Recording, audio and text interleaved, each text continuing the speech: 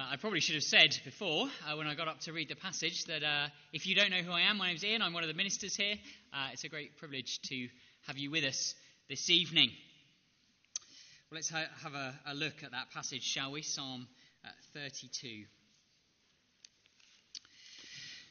Sin.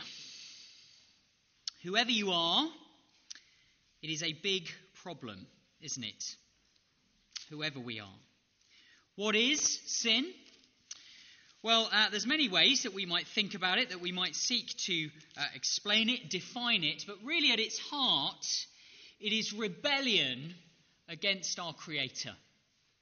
That's what sin is. It is refusal to admit that He is God and we are not, and to live accordingly. Sin is to do what we should not and to not do what we should. That's at the heart of what sin is, and it is a problem that affects every single one of us, regardless of who we are, regardless of our age, regardless of our gender, regardless of our ethnicity or our socio-economic background, whoever we are this evening. It is a problem for each and every one of us. We are all affected by sin, and that includes Christians. Now, let's be clear. We are affected differently if we've put our trust in the Lord Jesus Christ, because from that moment when we put our hope in Him, the curse of sin, the power of sin was broken. When we put our trust in Him, we were cleansed by His blood, shed at the cross. In that moment, a great exchange took place. As Phil's already spoken of, His righteousness became ours. His perfect life was counted to us. And our sin, the burden of our sin, was placed on His shoulders. And so when God looks on us now, we are clean, forgiven, cleansed of our sin. The power of sin is broken for a follower of the Lord Jesus Christ. And yet, until that day when He returns and we have our glorious resurrection bodies, until that day, a war rages within us, does it not? Every day is a battle between the Spirit and between our sinful flesh. That is what it is to follow Jesus. And sin continues to be a problem for us. The Apostle Paul, writing to the church in Rome, speaks about it like this. He says, "For I know that good itself does not dwell in me, that is, in my sinful nature. For I have the desire to do what is good, but I cannot carry it out. For I do not do the good I want to do, but the evil I do not want to do, this I keep on doing." And so he goes on to say, "I find this law at work. Although I want to do good, evil is right there with me. For in my inner being I delight in God's law, but I see another law at work in me, waging war against the law of my mind and making me a prisoner to the law of sin at work within me. What a wretched man I am. Who will save me from this body that is subject to death?" Have you ever felt like that? Maybe you felt like that this week.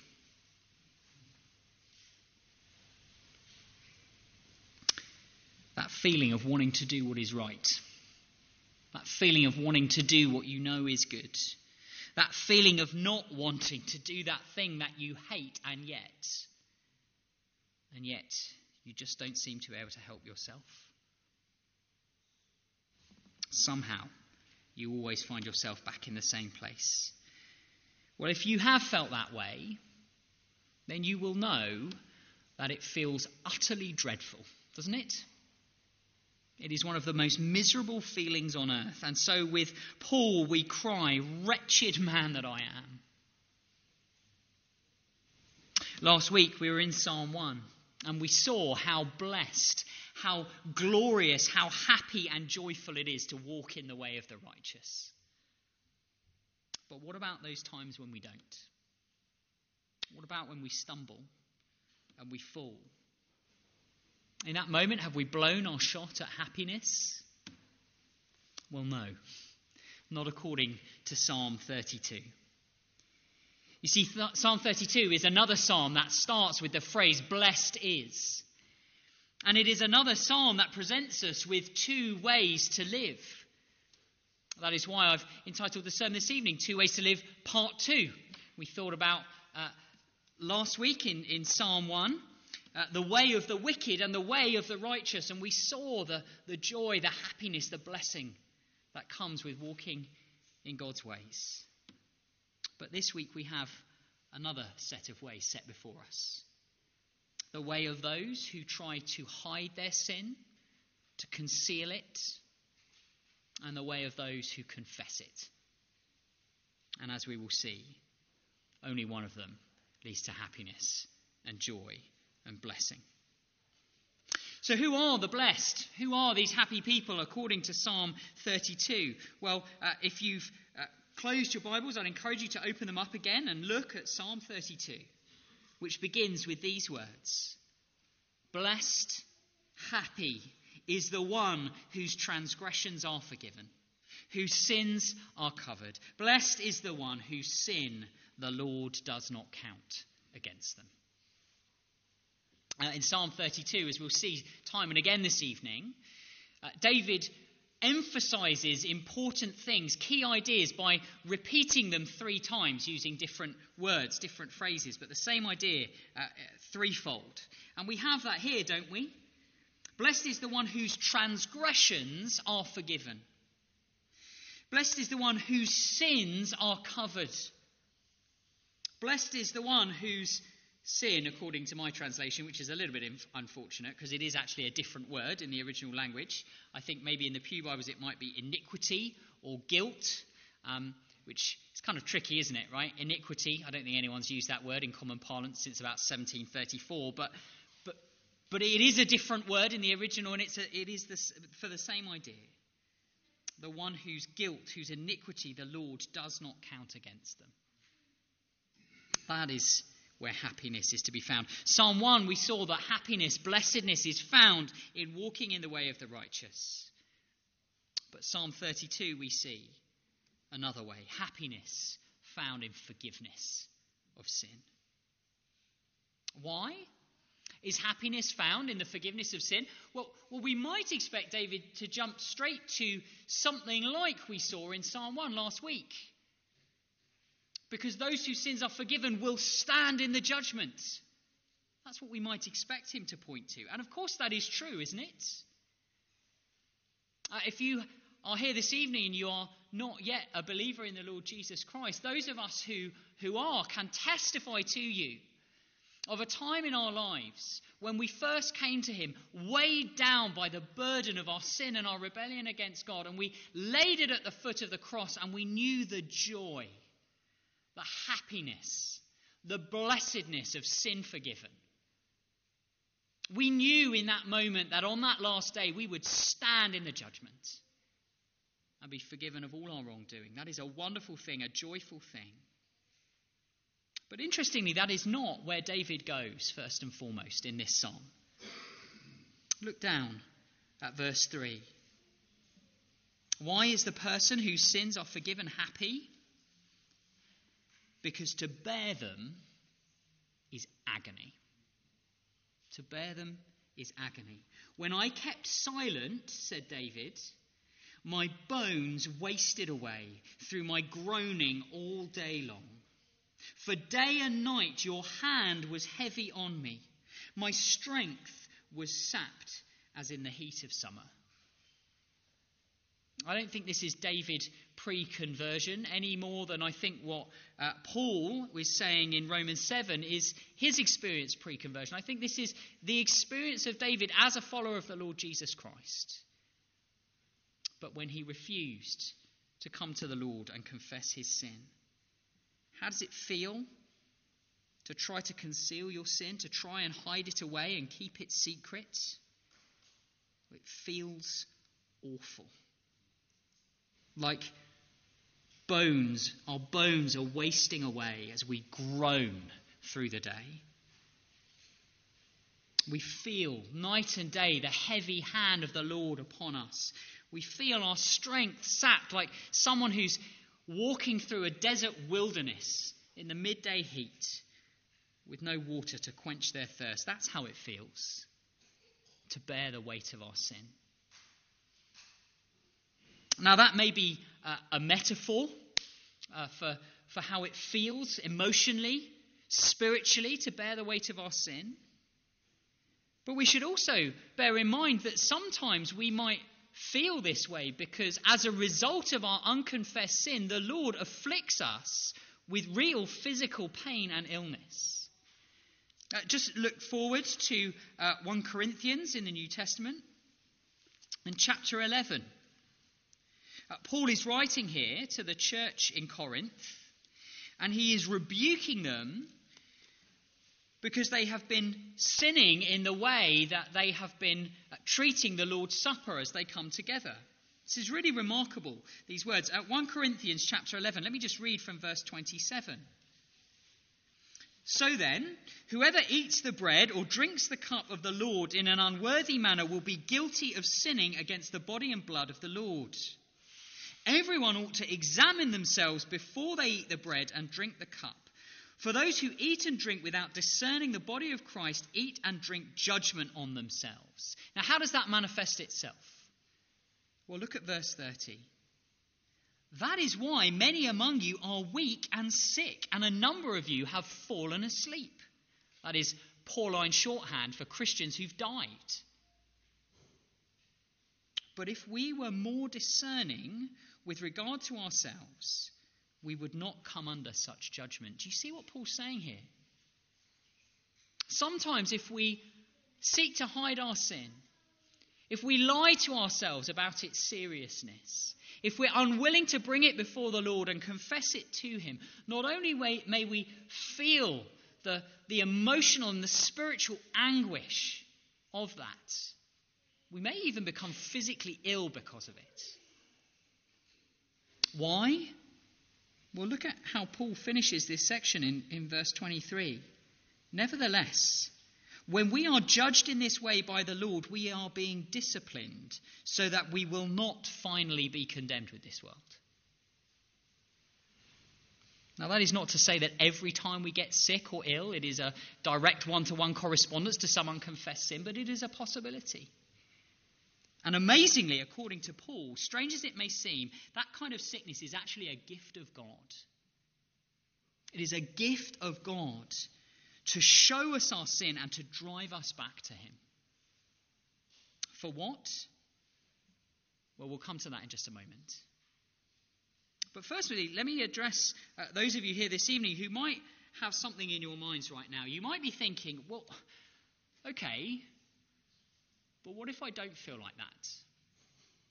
What if I don't feel that anguish? What if I don't feel that guilt? Maybe I did at one time, but what if I don't now? Maybe you know that you've been living in ways that God forbids, but you don't feel any kind of guilt or emotional pain for that. Well, let me say, if that is you this evening, you should be worried. You should be worried. Because to sin without guilt is a sign of God's judgment. The Bible calls it having a seared conscience or a hardened heart. And it is a sign that ultimately you will face the judgment of God and his wrath. This is why, friends, isn't it? That whether something feels right to us or not is a terrible indicator of whether it is a good thing for us to do. The number of times I've had conversations with people and they've said, I know what the Bible says, but it just feels so right.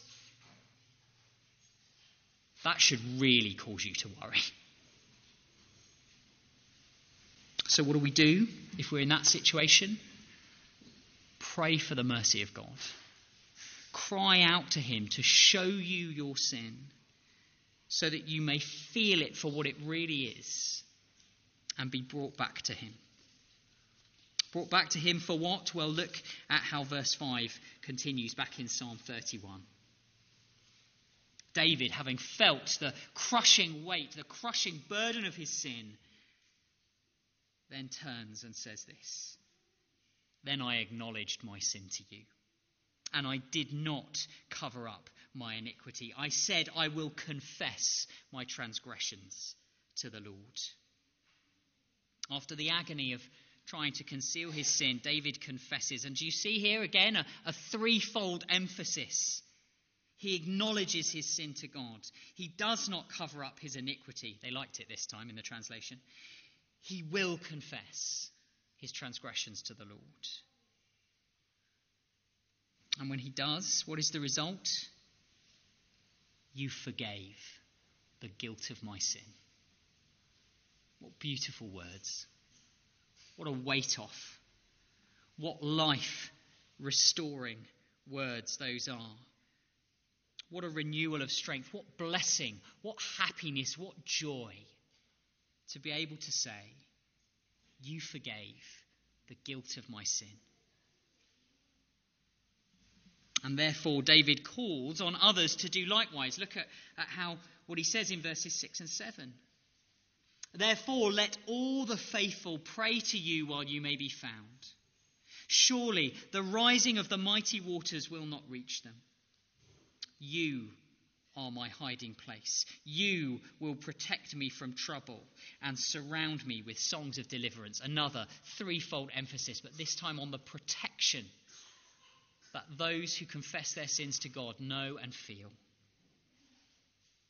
What a transformation. And all because of a switch from concealing his sin to confessing his sin.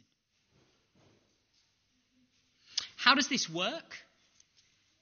Is this some kind of weird magical formula whereby we tell God what we've done wrong and then suddenly it's as if the sin just disappears?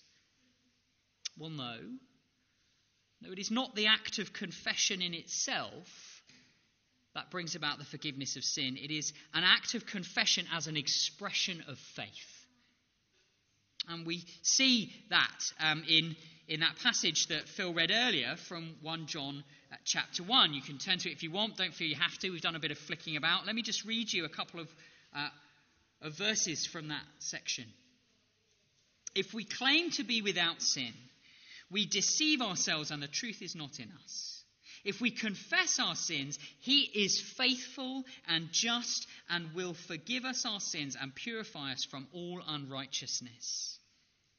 But back in verse 7, there is something behind that confession that is assumed within it, and it is this: the blood of Jesus, his Son, purifies us from all sin. That is what sits behind the confession. You see, this confession that David speaks of is not just saying sorry and God goes, oh, it's okay, don't worry, forget about it, it's not a big deal. No, if you were here this morning, you'll know that that is not how it works. God's love requires action. When he beholds sin, it is just and right that he condemns it and punishes it. He cannot just ignore it. But our confidence is that he condemns it and punishes it at the cross. When we confess our sin to him, we express our confidence in the blood of Jesus to cleanse us from every sin. This confession is a confession that assumes faith in the Lord Jesus Christ. So let me say to you this evening, are you labouring under the burden of your sin? Are you feeling the weight of it? Spiritually, emotionally, maybe physically?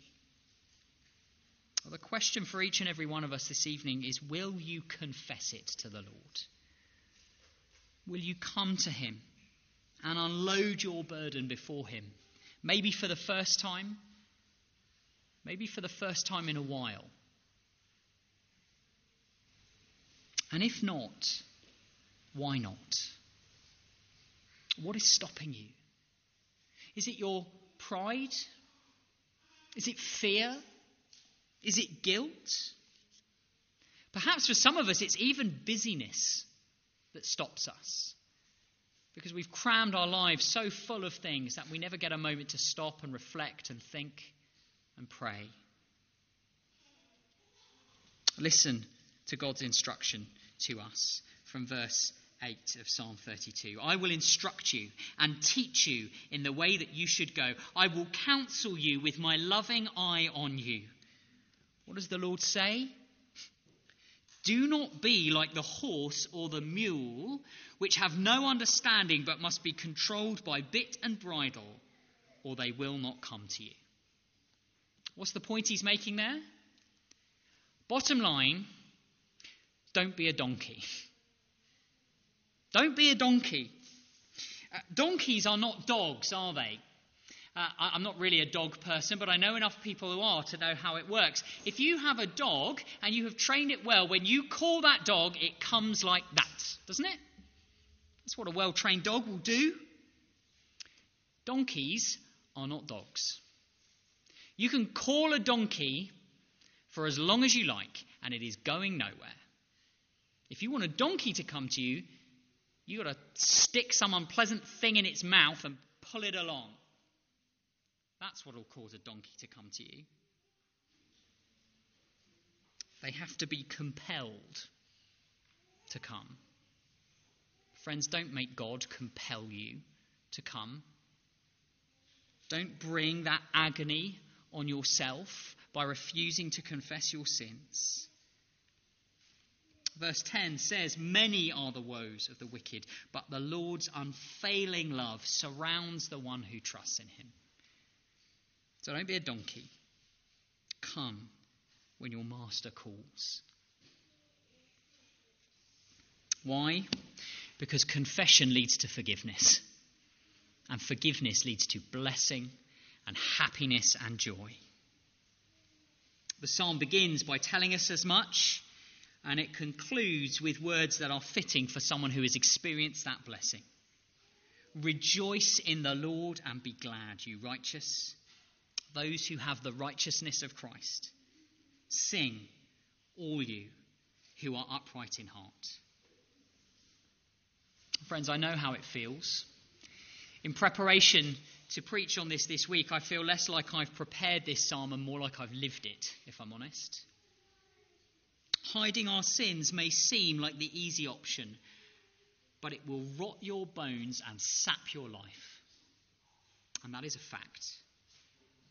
No, it is those who confess their sins to God, who know the joy of sin forgiven.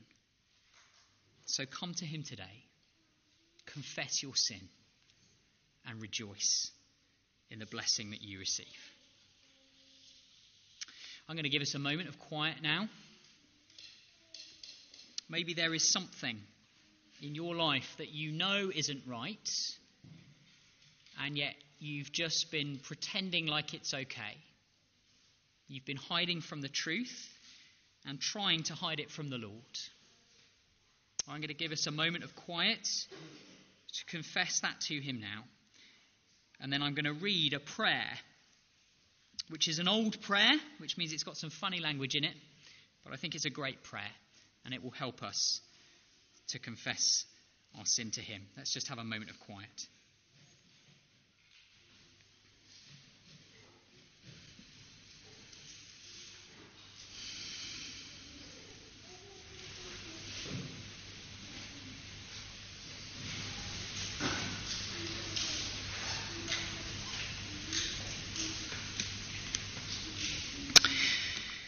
Eternal Father, you are good beyond all thought, but I am vile, wretched, miserable, blind.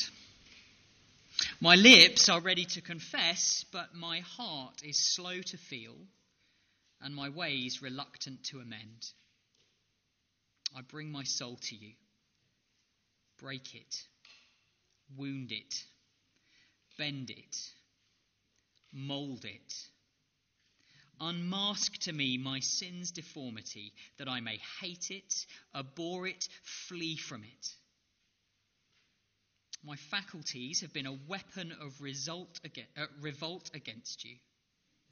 As a rebel, I have misused my strength and served the foul adversary of your kingdom. Give me grace to bewail my insensate folly. Grant me to know that the way of transgressors is hard, that evil paths are wretched paths, that to depart from you is to lose all good. I have seen the purity and beauty of your perfect law, the happiness of those in whose heart it reigns, the calm dignity of the walk to which it calls, and yet I daily violate and contemn its precepts. Thy loving spirit strives within me, brings me scripture warnings, speaks in startling providences, allures by secret whispers, and yet I choose devices and desires to my own hurt, impiously resent, grieve, and provoke him to abandon me. Lord, all these sins I mourn, lament, and for them cry pardon. Work in me more profound and abiding repentance. Give me the fullness of a godly grief that trembles and fears, yet ever trusts and loves, which is ever powerful and ever confident. And grant that through the tears of repentance, I may see more clearly the brightness and the glories of the saving cross. Amen. Amen. We're going to sing